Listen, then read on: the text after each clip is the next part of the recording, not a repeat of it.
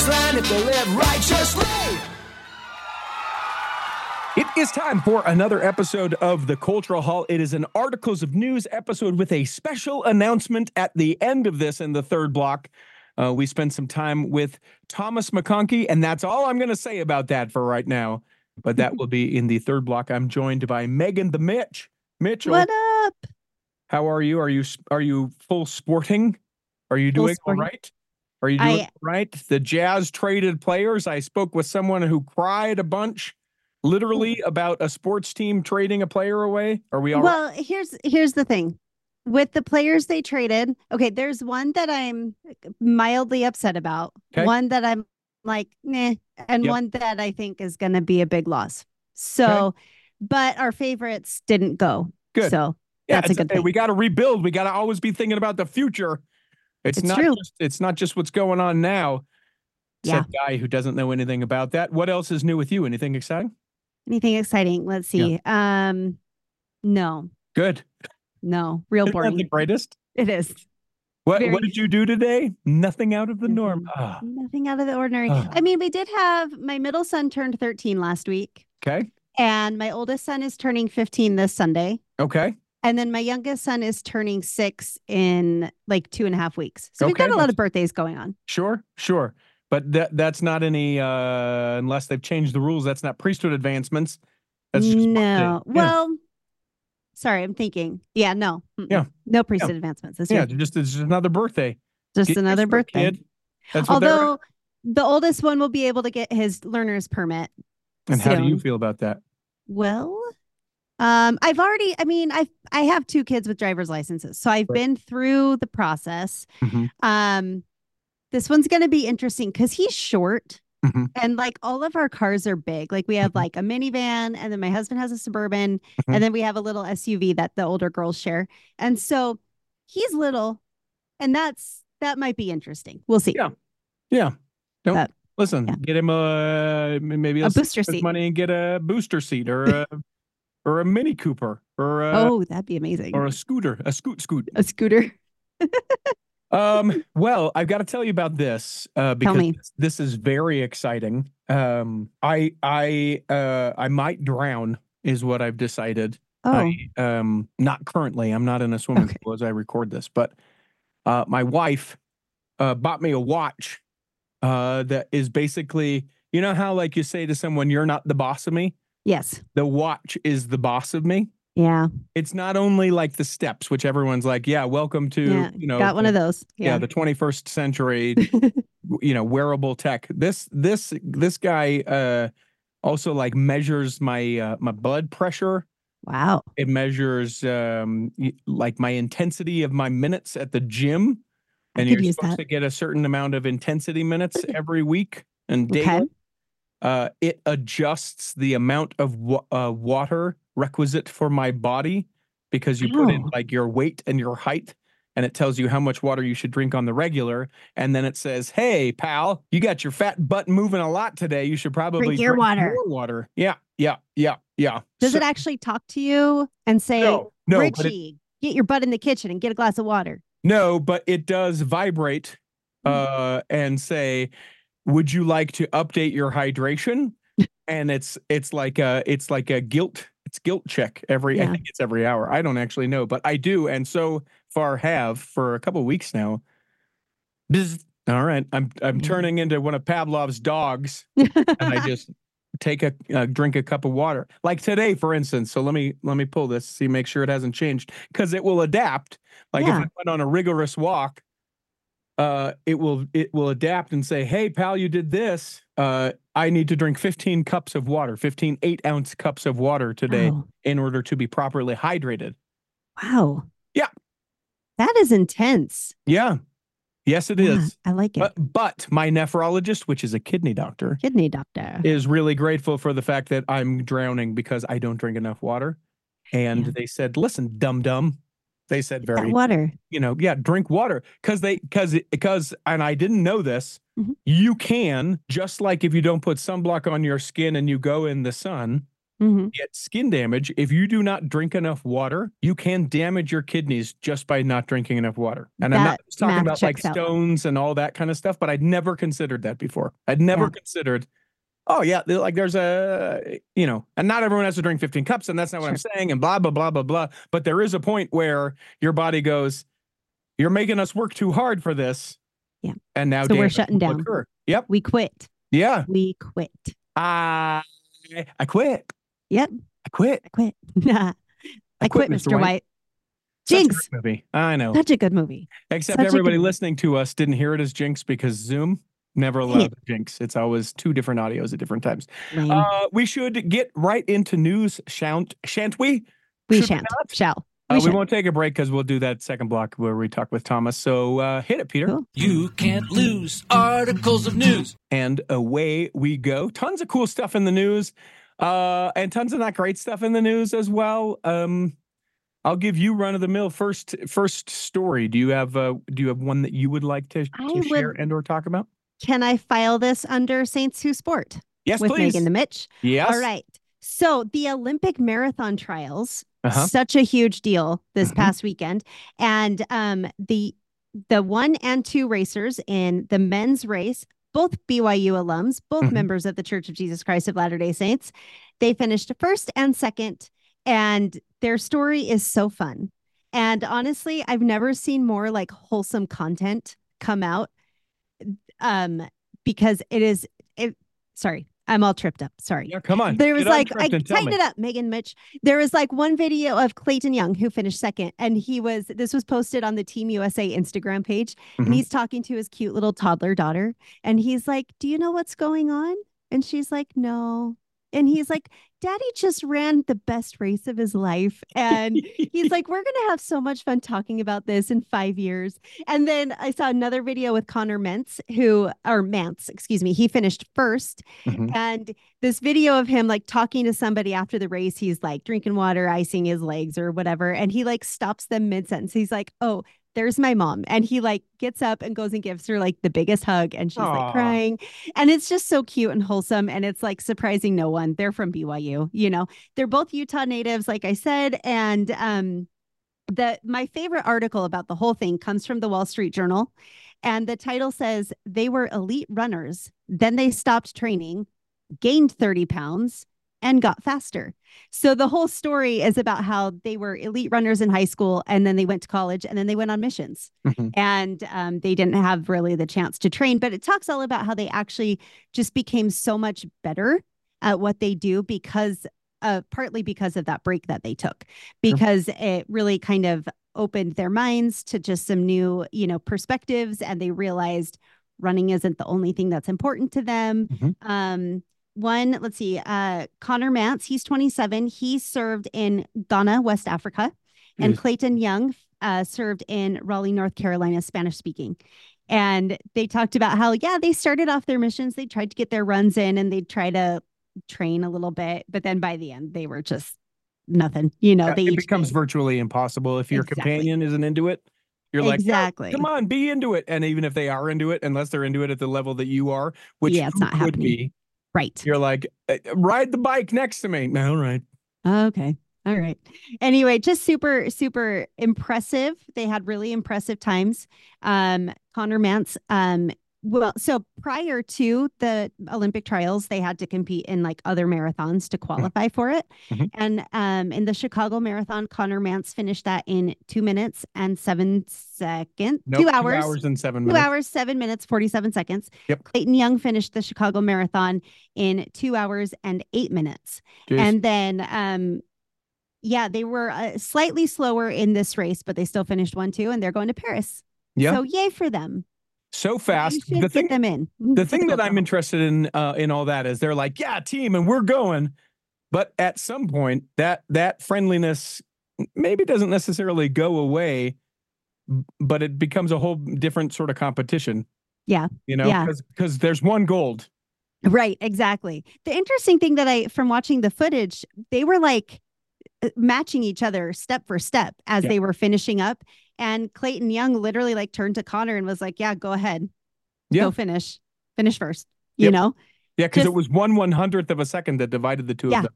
Yeah, in it the was so trials. crazy. And then the guy who finished third was like almost a full minute behind him, which was Take crazy. that minute behind guy. Right. And unfortunately, that gentleman does not get to go because of the qualifying rules. Yeah, it's only which I don't understand, but it's fine. You won't ever need it. You won't ever need to know. Sorry. Nope, I never will. I hope I'm not breaking your heart. You will never be an Olympian. Sorry. But here's the thing. I'm going to probably do a deep dive and like hyper focus on figuring out why there can be 3 women in the marathon and only 2 men. I'll probably hyper focus on it and figure it out. And you'll have to come back and tell me if I'm right, especially since this has nothing to do with LDS anything. My suspicion is that there are fewer countries that women participate in the marathon. Oh, interesting. And so because there are more men that compete at the marathon at the Olympic level, that they have to only allow a certain amount because they can only have so many do each event. Yeah. Well, and the cool thing is that they Connor Mance and Clayton Young follow a really long history of BYU alumni and members of the church who have competed on the Olympic level in the marathon. The one gentleman, I can't remember his name, but he competed down in Rio. Name. Yes, Jared Ward. Yep. Who put his statistician's mind to play to be able to figure out how to run a better, more efficient race. I believe their coach from BYU, I think he competed in the Olympics way back. Could be. So there's a long history. And the other thing I loved was watching the BYU, I think it was their track and field team, watching the qualifying race. And they got so excited. It was very, very cool. So and that's Say2 Sport. If you ever want to find a show that's available in podcast form that spends 10 minutes talking about a marathon story, you are home. You're here. You found your place. That is where we are. Listen, we don't. Sorry, I talk too much. No. It's lots of detail. I appreciate detail. Some people appreciate details. Other people are like, what are we still doing? They do the little fast forward button. They do it at 1.85 speed. And they're like, really? What's happening? Is this a marathon show available? Podcast. So let's go here. Missionaries for the Church of Jesus Christ of Latter-day Saints in Zimbabwe got a special delivery from a Utah company. Odeon had 22,000 extra on-hand white shirts, and they donated them to missionaries serving in South Africa. Over the years, they started to have supply chain issues. They continued to order and get some things, and then they're like, oh, okay. Now we have 22,000 of these shirts. There's some great pictures that have come out of Zimbabwe from this company being able to donate these shirts. It's an interesting thing, culturally speaking, that I would say, short of maybe the black name tag in pockets of people, I would say that maybe the white shirt is the most iconic thing. Maybe Angel Moroni. By Mormonism, spires of the temple, you know, the Salt Lake Temple. But if you're looking, you might just look at the Salt Lake Temple and be like, oh, that's a Gothic building. But maybe you would say that's the Salt Lake Temple. But I feel like a person or a couple of people in white shirts, I think that the mind goes to missionaries. Well, you know what's funny is, so my husband and we collect pins from the Hard Rock Cafe. Both of us started doing that before we got married, and then we So that's how you knew it was meant to be. It kind of. Yep. You do that too. Marry me. All right. Exactly. Cool. Doubled my collection. Yay. And so now, wherever we go, we get one. Anyway, so during the Olympics, when they were here in Salt Lake City, there was a Hard Rock Cafe that has since closed down, but they obviously were doing pins for the local culture and pins to commemorate the Olympics. And one of the ones that they did was a missionary on a bike. And the bike wheel was the Hard Rock Cafe logo, except that he wasn't wearing a black name tag, but it was very obvious because he was in a white shirt, black slacks, tie, bike helmet, so anybody could look at it and go, oh yeah, I know what they're doing there. I know what they're doing. Do you have one of those? I do. It's worth $25. I just found out. Ooh, slay. Yeah, we'll probably never get rid of that one because we were really excited when we found it. Yeah. But that's awesome. I didn't know you were a pin collector. I'm learning so many things. I know, right? So many things to be learned. I hate stuff like this is where this next story is going. Always a good time. And I'm going to ask you to actually look this up because I can't remember what the acronym stands for, but DACA, DACA. Oh, If you'll look up what DACA yes. stands for, while I share this story. A DACA recipient living in Utah who was stuck in Mexico for 6 months is now home. Malini, I think is maybe how you say it, greeted by a crowd of cheers and hugs when she landed in Salt Lake City this past Saturday night. She got her stamp. I walked out. I saw everyone. I couldn't help but cry. It feels like our house feels alive and home again. Since the age of 2, Malini has called the United States her home. She grew up in California, attended BYU, met her husband while serving on a mission for the church.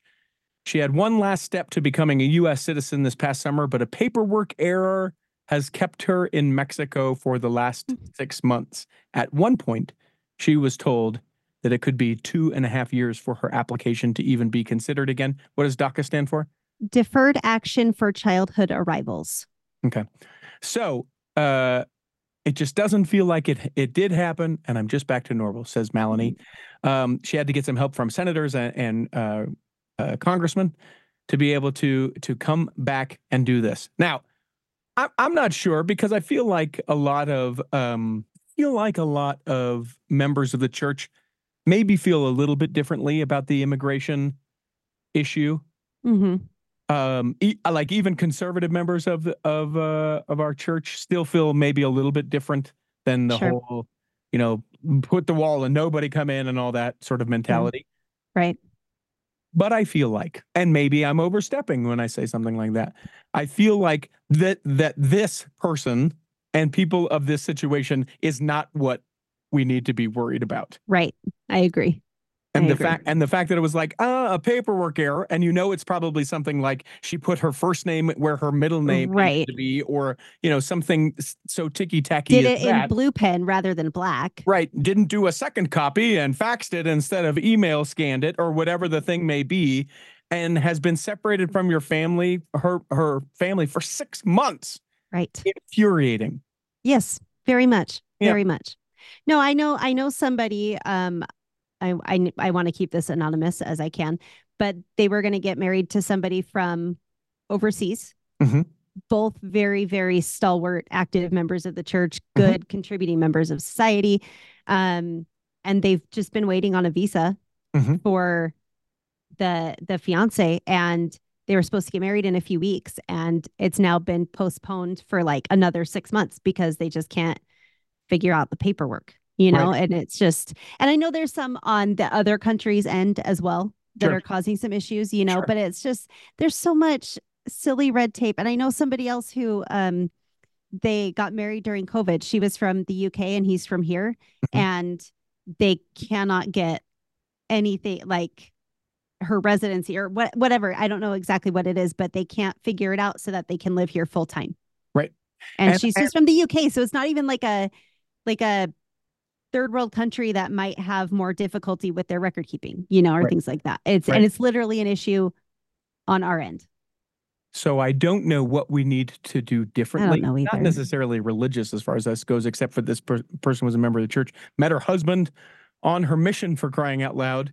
But like when we make these hard line rules of like, it's got to be all or nothing. Yeah. These are the people that get pushed to the side when it's an all or nothing something. Yep. Tell me, what other story might you have that you would be interested in talking about? I have a church-supported nursing training center opens in Iraq's Kurdistan region. Okay. So a donation from the Church of Jesus Christ of Latter-day Saints helped create a new training center for nurses and midwives in the Kurdistan region of Iraq. It's called the Nursing and Midwifery Development Center. It will allow as many as 7,000 nurses and midwives a year to be instructed in a variety of courses. That is according to the church's Middle East newsroom. The building is 36,000 square feet. They just had an opening ceremony on January 21st. So Elder Ronald J. Bach, I don't know how to say it. It's spelled B-A-C-K, but it's got 2 little dots on the top. Yeah, so I like don't know an umlaut, like an umlaut is Bach. Yes. Yeah. Exactly. He is the Area 70 and second counselor in the Middle East, Africa North area presidency. He said, "It's so great to see something that you remember being discussed in its early stages now being completed. What a blessing this facility is for the people of Kurdistan." Kurdistan. Yeah. Super amazing. And it'll obviously serve a ton of people in that region. And yeah, I think, I know that you get really excited about any church growth and work that gets done in Africa, which rightfully so. I get really excited also when they're doing things in the Middle East because reasons, very obvious reasons. So yeah, very exciting. Piggybacking on that, the church is celebrating 10 years of collaboration with the World Food Program. The church and WFP announced that they have jointly contributed $4.3 million to help construct and support an emergency response logistics hub in Barbados. The church made the initial $2 million grant to the World Food Program for the construction of this hub, with the World Food Program contributing an additional $2.3 million. So everyone that's always like, well, why don't they do? They just did. They just did. And continue to do, especially with WFP, which is an amazing organization helping people all over the place. To piggyback onto that, it is not only a tremendous example from within the church of kind of recognizing our past a little bit, but trying to make it better. I'm not saying that they went about this the way that they should have necessarily, but do you know who the Black 14 are? I do. Yeah, that's a fascinating story. Yeah, Wyoming football players who decided that they would wear to a practice, as I understand it, black armbands and weren't allowed to play when BYU played Wyoming. This is pre-priesthood ban. I want to say 1976. Pre-lift of the priesthood ban. Yeah, pre-lift of the priesthood ban. So these 14 players, many of whom never played football again, some of whom transferred elsewhere. They have recently been inducted to the College Football Hall of Fame, which the church has nothing to do with. Right. But as part of these gentlemen, the Hall of Fame invited Mel Hamilton, John Griffin, and Tony McGee, 3 of the Black 14, out to Atlanta, Georgia, where the College Football Hall of Fame is.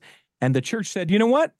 We're going to add into this. And they donated to the food banks down in the area of where this particular thing is. And for the last 4-5 years, on sort of the, I don't know, it wouldn't be the anniversary of the game. Maybe commemoration.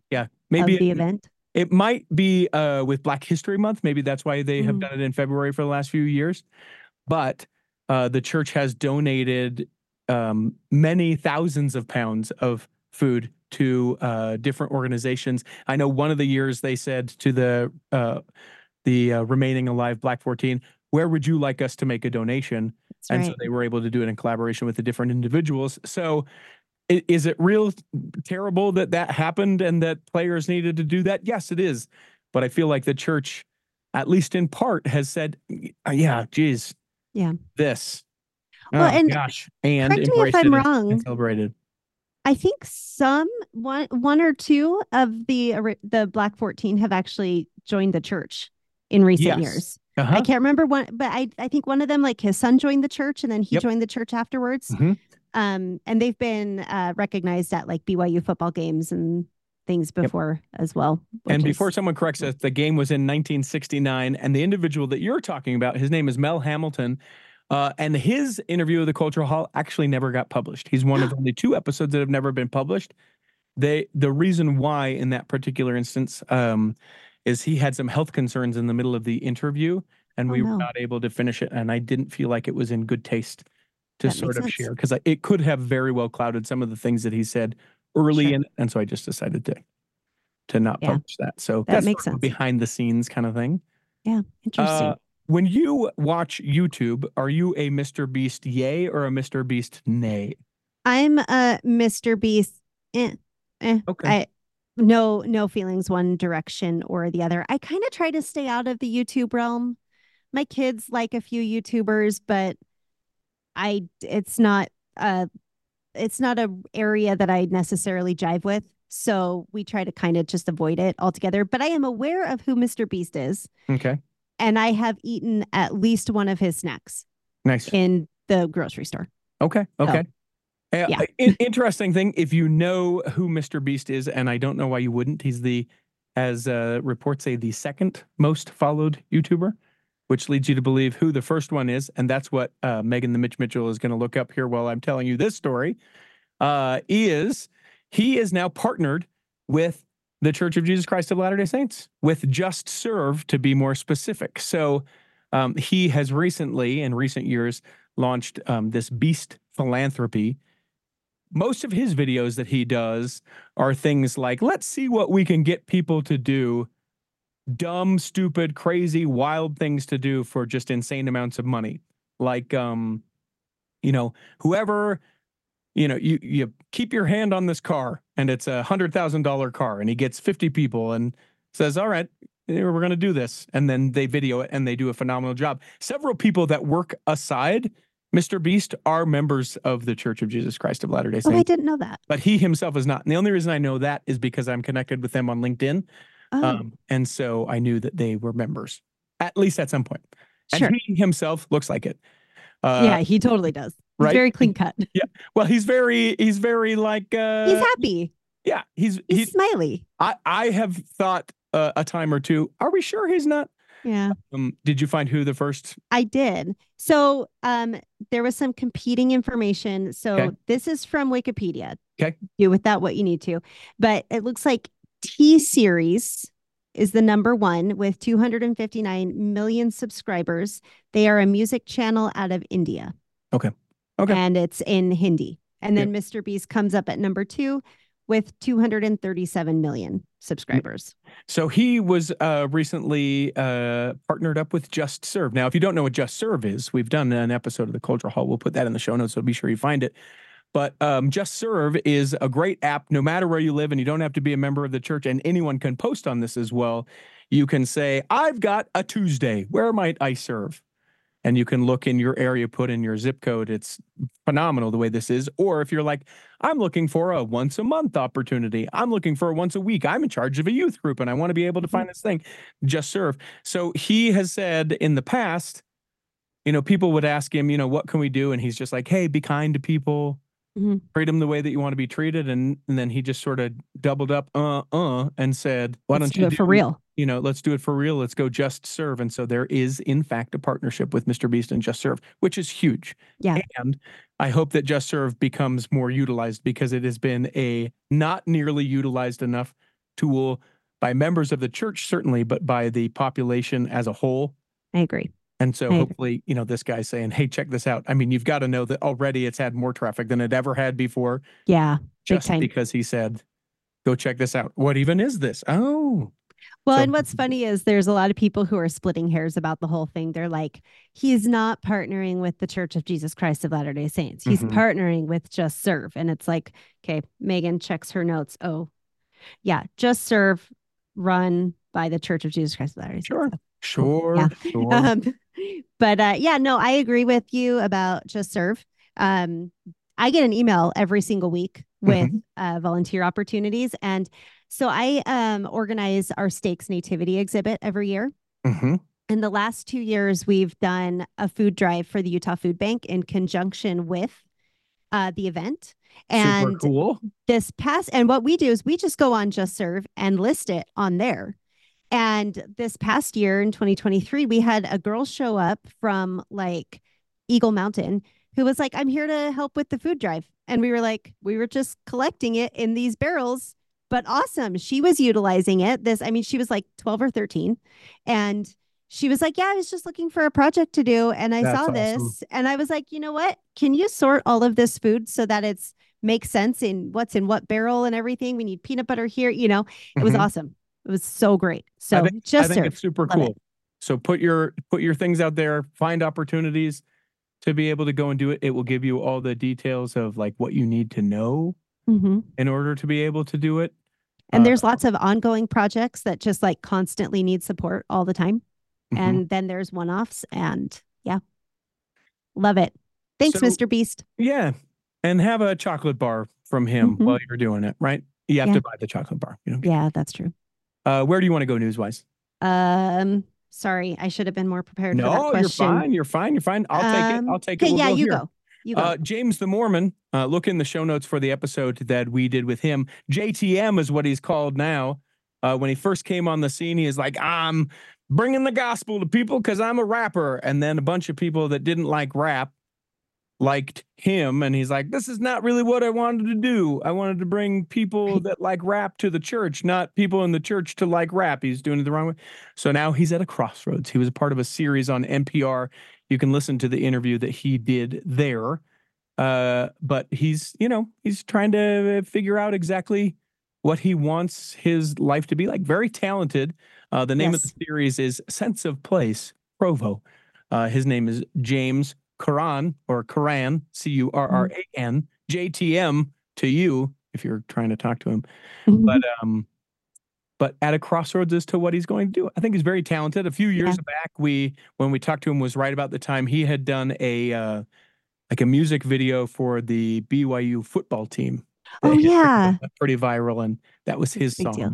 Yeah, yeah. I think it's called Motivation. May he do whatever he wants to. Yes, at this crossroad, but it's cool. I think it's like a 10-minute interview that they did on that series over on NPR, so you should check that out. Very cool. Did I stall long enough for you? Yes, you did. I found a story that I wanted to talk about. So, and you and I were talking about this offline a while back about Lieutenant Bridge Alconis. Okay. He was a lieutenant in the Navy, and his family was stationed. He's a member of the church. His family, active members of the church, they were stationed over in Japan, and they took a family day trip up Mount Fuji.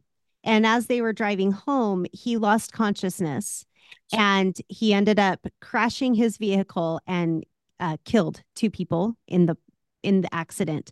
And it was proven through several different medical doctors that what happened was that he was suffering from acute altitude sickness, because even like the crash and his wife screaming and his daughter screaming, like it didn't bring him to consciousness. Like he was gone. And so he spent a significant amount of time in prison in Japan because of this accident. And I guess that in Japan, there's some very specific ways that you make restitution if you end up in an accident and somebody dies, where it's like you pay so much money and that's supposed to pay your restitution, like you pay it to the families. And he did that, but he still ended up staying in prison for a very long time. And even like attorneys for the Navy were like, no, that like he isn't getting a fair and speedy trial. None of this is actually going the way it should. Ultimately, he was not released, but he was transferred to a prison here in the States, where they were kind of waiting, is the United States going to further punish him? It was just kind of a really weird situation. Long story short, he has been released from prison, from all of that. So super exciting for the Alconis family. I have followed it a lot, and I followed it all on social media and stuff. And like around Christmas time, his family was all like standing outside of the prison where he was with signs and stuff. And they've got 3 kids, but now the family's all reunited. So That's very awesome. Exciting for them. It's awesome and scary. Very scary. Something like that happened and then have to be through that. It reminds me of, and I can't remember what his name is, but down in South America, he was down there with his wife and he ended up in jail. Oh, yes. Josh? Yeah. Josh Holt. Yes. Josh you Holt. Interviewed him. Josh Holt. We did 2 episodes with him. So you can, the people that get that joke, I appreciate it. I get it. Well, thank you. I get it. Steve Holt. There are now 3 men. We've talked about this story as the different details have come out, but there were a bunch of churches that were burglarized, some that were in Salt Lake County and some that were in Utah County. They have now tied them all together, said a burglary spree this last September of over 20 church buildings. There is now a 3rd individual that has been charged. So we knew about Lee Pierce Baker. Yes. We knew about Daxton Lane Rushworth. Absolutely. But now add into it Malachi Scott Gutierrez. Oh, geez. They now charged with 40 felonies. Wow. As they targeted church buildings to try and steal the valuable items that were inside. Police said that they didn't find many things of value in much of the buildings, but they did get some tithing and donation slips. Not necessarily the tithing or donations, just the slips. They got a safe, a laptop, a docking station, a tablet, but all along Eagle Mountain, Lehigh, Harriman, just these multiple churches just vandalized, several $1,000s worth of damage. And these guys have yet to be sentenced, but 40 felonies, that's That's a decent amount. That's a fair amount of felonies. Yes, it is. Yes, it is. And let's see. I've got a little one. Yes, please. Primary children are invited to watch the March Friend to Friend with President Oaks I like and the this. primary general presidency. This is going to be on March 9th. Let's see. I love these so much. These little events that you they watch do. them with your kids? I do. Oh, Yeah. cool. Yeah. It's just a 20-minute episode. They'll have fun, engaging content for kids with music. They'll do a craft, a visit from Louis the Toucan. He's been kind of a character throughout all of them. So yeah, super, super cute. My daughter, especially if I'm ever doing her hair on, usually whenever I do her hair, she wants to watch a show on my phone. But if I'm doing her hair for Sunday morning for church, I'll usually put one of those on for her. Little more appropriate than like a Netflix show or whatever. But it'll be with President Alan H. Oaks and his wife, Kristen. So yeah, I love it. It's so fun. There has been, and I don't know how much of this you have followed, but Ryan Clifford and Charlie Bird, have you followed this at all?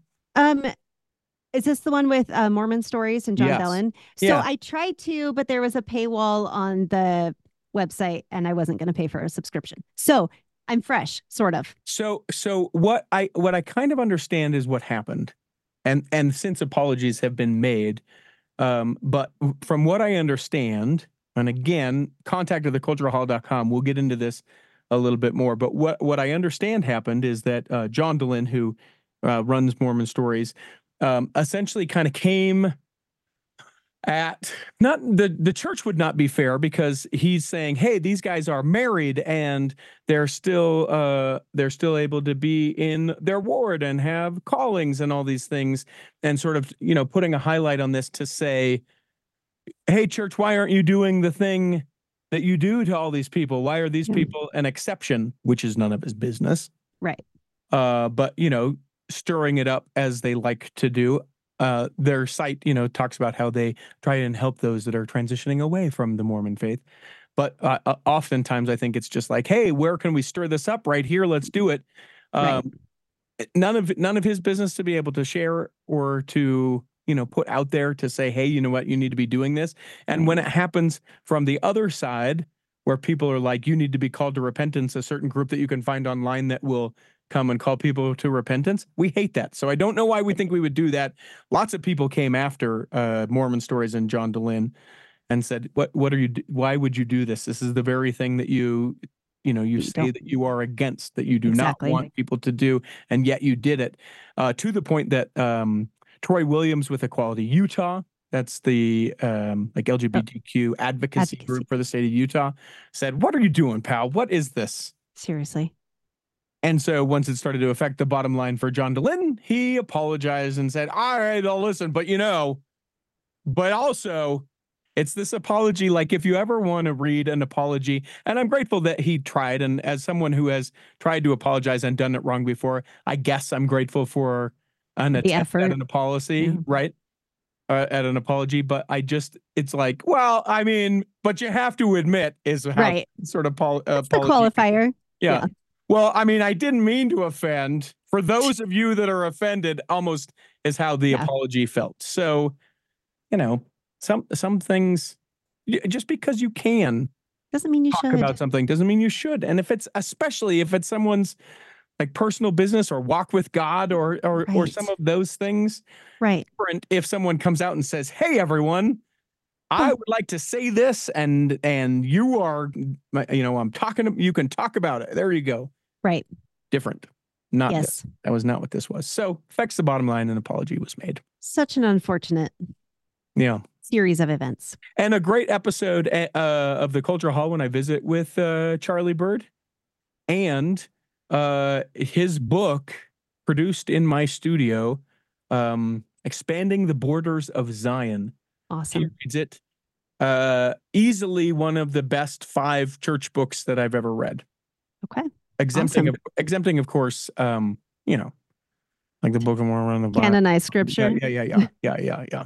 So definitely something that someone should check out. We've only got a couple more minutes. Would you like to end this thing? Where would I like to end For you, I'm surprised you haven't You haven't talked about the ex-Mormon mom charged with plotting Microsoft execs murder, had affair with personal trainer, accused ex of gold digging. That there's a little bit more information in that. Well, geez, you just took it from me, Richie. Gosh. Oh my gosh, geez. See how I am? Yeah, you're so good at that. So yes, the murder of Jared Bridegan, who was like you said, a Microsoft exec. His ex-wife was I'm so bad. I'm sorry. She has been charged with his with plotting the murder. She was having an affair with her personal trainer, like you said. I think the saddest thing about like that whole story, right? I mean, obviously aside from the fact that he was murdered, which is absolutely horrible. He had children with this woman, right? And he had since, like, after they got divorced, he got remarried and they had a beautiful little baby girl. And the wife, the widow, has no contact with her stepchildren, which they were apparently very, very close. And her family is keeping them from the stepmom, which is so, so unfortunate. They split up in 2015 and it just created a huge war over custody and finances, as it is typical to happen. So she left the faith and eventually married Mario Saldana Fernandez in 2018. She met him at a CrossFit gym. Yeah, the whole thing is just like really, really gross. Well, and she accuses him too of marrying her because she's got that Stampin' Up money. Her parents are the ones that are the originators of Stampin' Up, the scrapbook company down in Utah County. And no, it's not in Utah County. It's in Riverton. Oh, thank you very much. There is a Stampin' Up in Utah County I have been to. Okay, well, I have Pokemon Go hunted at the Stampin' Up in Riverton. So at like the headquarters, do we think? Yeah. Okay. Yeah. Well, all right. I think fine. so. Well, yeah, it's hard to argue with where you've Pokemon Go hunted. Listen, it's a thing. I know. It's a thing. I know. Yeah. 4 years ago, Calden. It's a thing. The thing about that story, she's now been arrested and also has pled not guilty. And also her attorney is the same as Casey Anthony's. Oh, that's right. And the worst part about the story, aside from him being killed and plotted and the kids and all the things, is that his 18-month kid with his new wife, because he had just dropped his kids off with this woman to her house, and then that was where he was ambushed and shot down. The 18-month-old kid in the car when he got out to move the tire. I know. In the car. And I don't know how the kid was found, but I don't think it was like, guy shot him. Oh, is he dead? Here, let's take care of the kid in the car. I don't think that that's the circumstances of what happened. Right.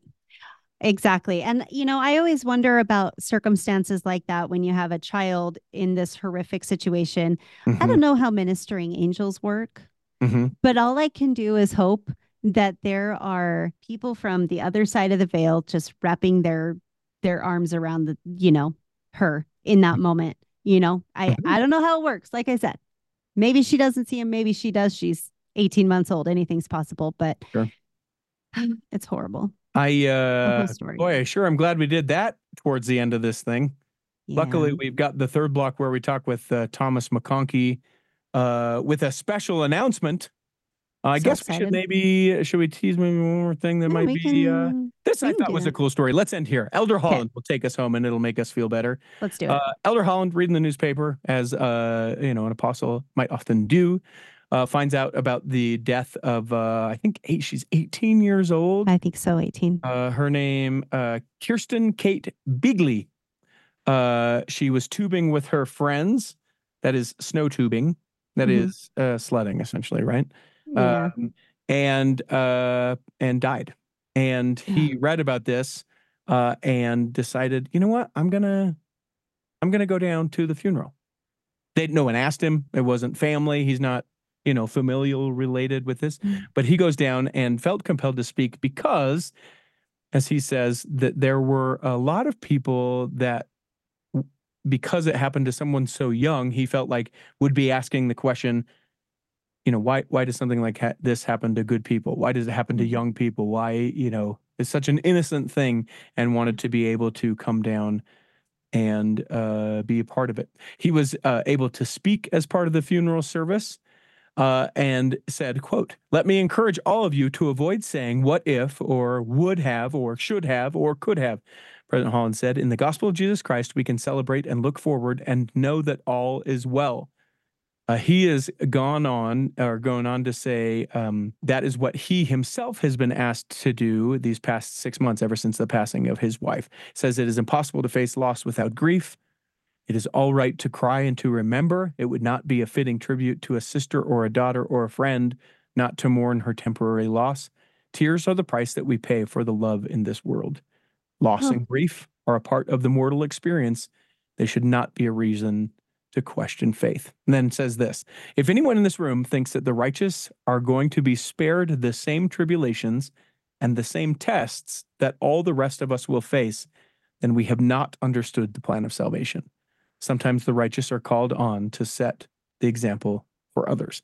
And I just think that that's highly significant, because how many times, I mean, we would say that we don't if we are cognitively listening to it and say, if you live the gospel, then life's great, right? When we say that like that, it should hopefully bristle and have you go, no, I don't think that's not how it exactly works, right. yeah. But culturally, I think we start to promote a kind of a feeling or a thought about that, right?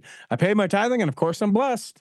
Yeah. I'm going to church. I'm doing the primary things. And, of course that. And so becomes sort of a mixed thing. Yeah. But I think it's significant in his words that you don't get spared from it. Right. Well, and I also liked what he said, that it's okay to cry and to remember. And it saying that it's okay to feel grief. I don't know if I've ever gone on this this little rant on here on the Cultural Hall with you, but I think in our, as members of the church, in our desire to look to the positive and look at the wonderful blessings that, chin up and look at the wonderful blessings of the atonement and the plan of salvation, we forget to feel what we need to feel. And that leads to a lot of people just not really understanding how to handle grief. Sure. I've seen it, and it's really, we need to allow people the space to feel what they need to feel when somebody is lost, especially if it's unexpected or if it's at like a particularly weird time. I mean, like, I lost my mom 3 months after I got married. Yeah. Before I had my first child, and it was really, really a weird time. And I needed to feel that. And I think, like, when you lose somebody unexpectedly, people saying, oh, it's okay, she's in a better place. And that might be true. And that probably is true. But also just let somebody feel what they need to feel, and let yourself feel what you need to feel. Right. Because guess what? It catches up. Exactly. Whether you let yourself feel it or you try and hide that away, it will come out. It will. And sometimes not in a productive way. Yeah, most times not in a productive way. Exactly. Scoot out of the seat. We're going to let Thomas come in the next block. And special announcement, I'll tell you, it's about the Cultural Hall Book Club. We'll take a break and come back and do that in the next block of the Cultural Hall. Imagine running a small business today. It's challenging. Imaging and internet presence is an absolute must. Even with that, you're still a small star in a bright cyber universe. Now, imagine you have someone who understands how to get your site designed for your talents and then easily searched by potential clients. Imagine Lennon Design. Whether it's strictly a website or a whole package of logo creation, advertising media, and promotional materials, Lennon Design is your partner in business. They'll test the boundaries of their imagination to create something unique for you. When you need creative, affordable design, let it be Lennon Design. Call 801-699-3022 or visit lennondesign.com. BestDJinUtah.com. You're right. It's a new ad. What? Well, it's been an entire season since I've recorded a BestDJinUtah.com ad. And well, the wedding season coming to an end at this point, but not really, because what happens now is everyone who's going to get married in 2024 reaches out and says, Richie, is it possible? Do you still have this date? And I tell them, yes, hopefully. And then we get you booked. We'd love to be able to work with you. Travel all along the Intermountain West. Some people call it the Jello Belt. You can go to bestdjinutah.com to request a quote. You can find us on any of the social medias at Best DJ in Utah. And we can answer any questions. Affordable? Yes. Over 400 5-star reviews? Yes. Highest rated in the state of Utah? Go on. It's bestdjinutah.com. And I'll give you a little hint. It also helps me to be able to do this, like financially support the cultural hall through that. And you get something in return. Hi friends, Dan the Laptop Man here from PC Laptops. You can get a brand new PC Laptops desktop and they start at only $29 a month. And it comes with a lifetime warranty. Just check us out at PCLaptops.com. That's PCLaptops.com. A very, very, very special announcement. First ever, technically not the first ever, but basically the first ever. We are doing the Cultural Hall Book Club, and we would love for you to be a part of it. A book club, if you don't know, is where you read a book and then you get together with all the people that have talked a book. And usually, it's some sort of like eating or drinking event. In our case, it's going to be over Zoom, so you can electronically do this wherever. But we're going to be able to have the authors of the various books that we will read. Now, because this is the first, we're giving everyone plenty of time to be able to read this book. And here to help us tease this very first book club, get everybody together event is, one of my best friends that I ever got to mow his lawn for. That's how I qualify it. It's Thomas McConkey. How are you, sir? I forgot how beautiful you made our lawn when we lived in the same neighborhood. Richie is a doctor of lawn care. well, I feel like, and I don't want to go too much down this, but like you serve how you can, right? And that was very meaningful to me. Yeah, I'm not I couldn't walk you down a path of mindfulness, or I couldn't, serve you in financial matters or things like that. But it really is, all joking aside, when there are ways that people are like, hey, I need some help with this, and it's something I can do, I say, hold my root beer, let's go. I'm ready to do this thing almost without any sort of hesitation. So grateful for the opportunity to have lived around you and to do that. That's not why you're here. You've written. No, it's not.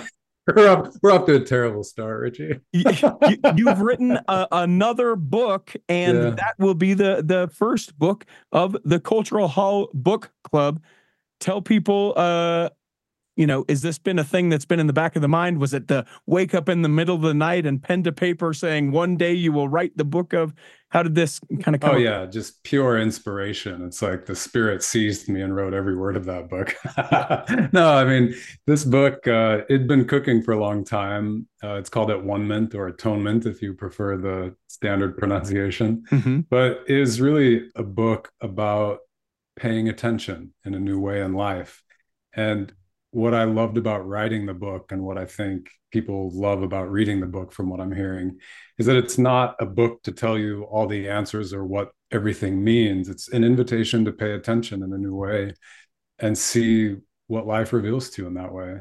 And it was my experience when I started to pay attention in a new way that the gospel became exponentially more meaningful to me. So that's a big deal. Yeah, and what I love about that is that it isn't any sort of like, you have to feel this way, or at one menton, this comes from Greek, and so what you really should be thinking is this, and you're like, oh my gosh. It's exactly. It's not that. It's some memoir. It's personal story of my own coming of age and learning how to pay attention in new ways. It's experiences I've had. It's invitations to have your own kind of experience and write your own story. Yeah. And if people don't know who Thomas McConkey is, I don't need the hour long. We did that episode. People can find it, and you can find a link for that in the show notes. But if you give yourself a little like Reader's Digest, if people know what that is anymore, to people, how do you describe yourself? Well, I would say that I am a guy who grew up in a family with all the benefits of parents who are steeped in the gospel and have deep faith, and yet it didn't really click with me. It didn't register, it didn't make sense. And as I grew up and kind of wandered around the world and kind of fell into a whole different culture and language and religion, slowly as I paid attention from a new place, I realized the profound gifts I've been given from my family, from my tradition, my lineage. So the book's a lot about recovering our wholeness, you could say. Is it a meshing? It almost feels like a meshing too of like the generations before, this is going to sound a little woo for a minute, but like the generations before and how they'd been able to pour into you, and to where the teenage and 20s Thomas McConkie and now coming out of that is something else? Or am I reading way into it? No, I mean, that rings true. The help me with the scripture, the hearts of the children turn to their parents and the parents to their children. And there's something like that going on in the book. I draw really deeply from my past, my heritage, and it also takes me to a new place that I'd never thought Christ's gospel would take me. Nevertheless, it's incredibly meaningful and satisfying. And I think I would add relevant to this generation. I think our generation is unique in that we're figuring out how to be together in new ways and face really difficult challenges on the planet. And we're learning to live the gospel in new ways that are very true to us. We've sort of spoken around it, but it's worth just like nailing it on the head. McConkie, yes, that McConkie, right? That but McConkie.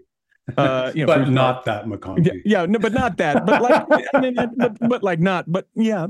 But then also related to Elder Worthland as well. So it's not just the one side. It is literally a family steeped in the Church of Jesus Christ of Latter-day Saints.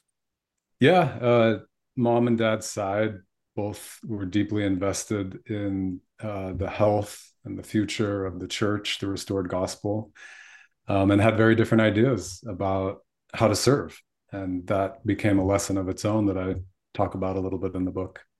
And to the point of what you made just a second ago, I really like that it does feel like this is a book for our generation, whether you're saying like, late Xers, or maybe you're coming into a, Gen Y or Z or any of that. But this idea that I think for a long time, and we even see this in the way that classes are taught and stuff like that, it was, I will share with you the way that you should do. And then you do, and then you come, and then you win, and then you are. And now, that is sort of the up and coming and present generation of the church are like, listen, let it teach me, and then I'll figure it out how it works for me.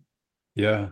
No, I think that's well said. We're in a new moment. And I think one of the big questions I ask, maybe other people are asking, it's like, how do we teach this stuff?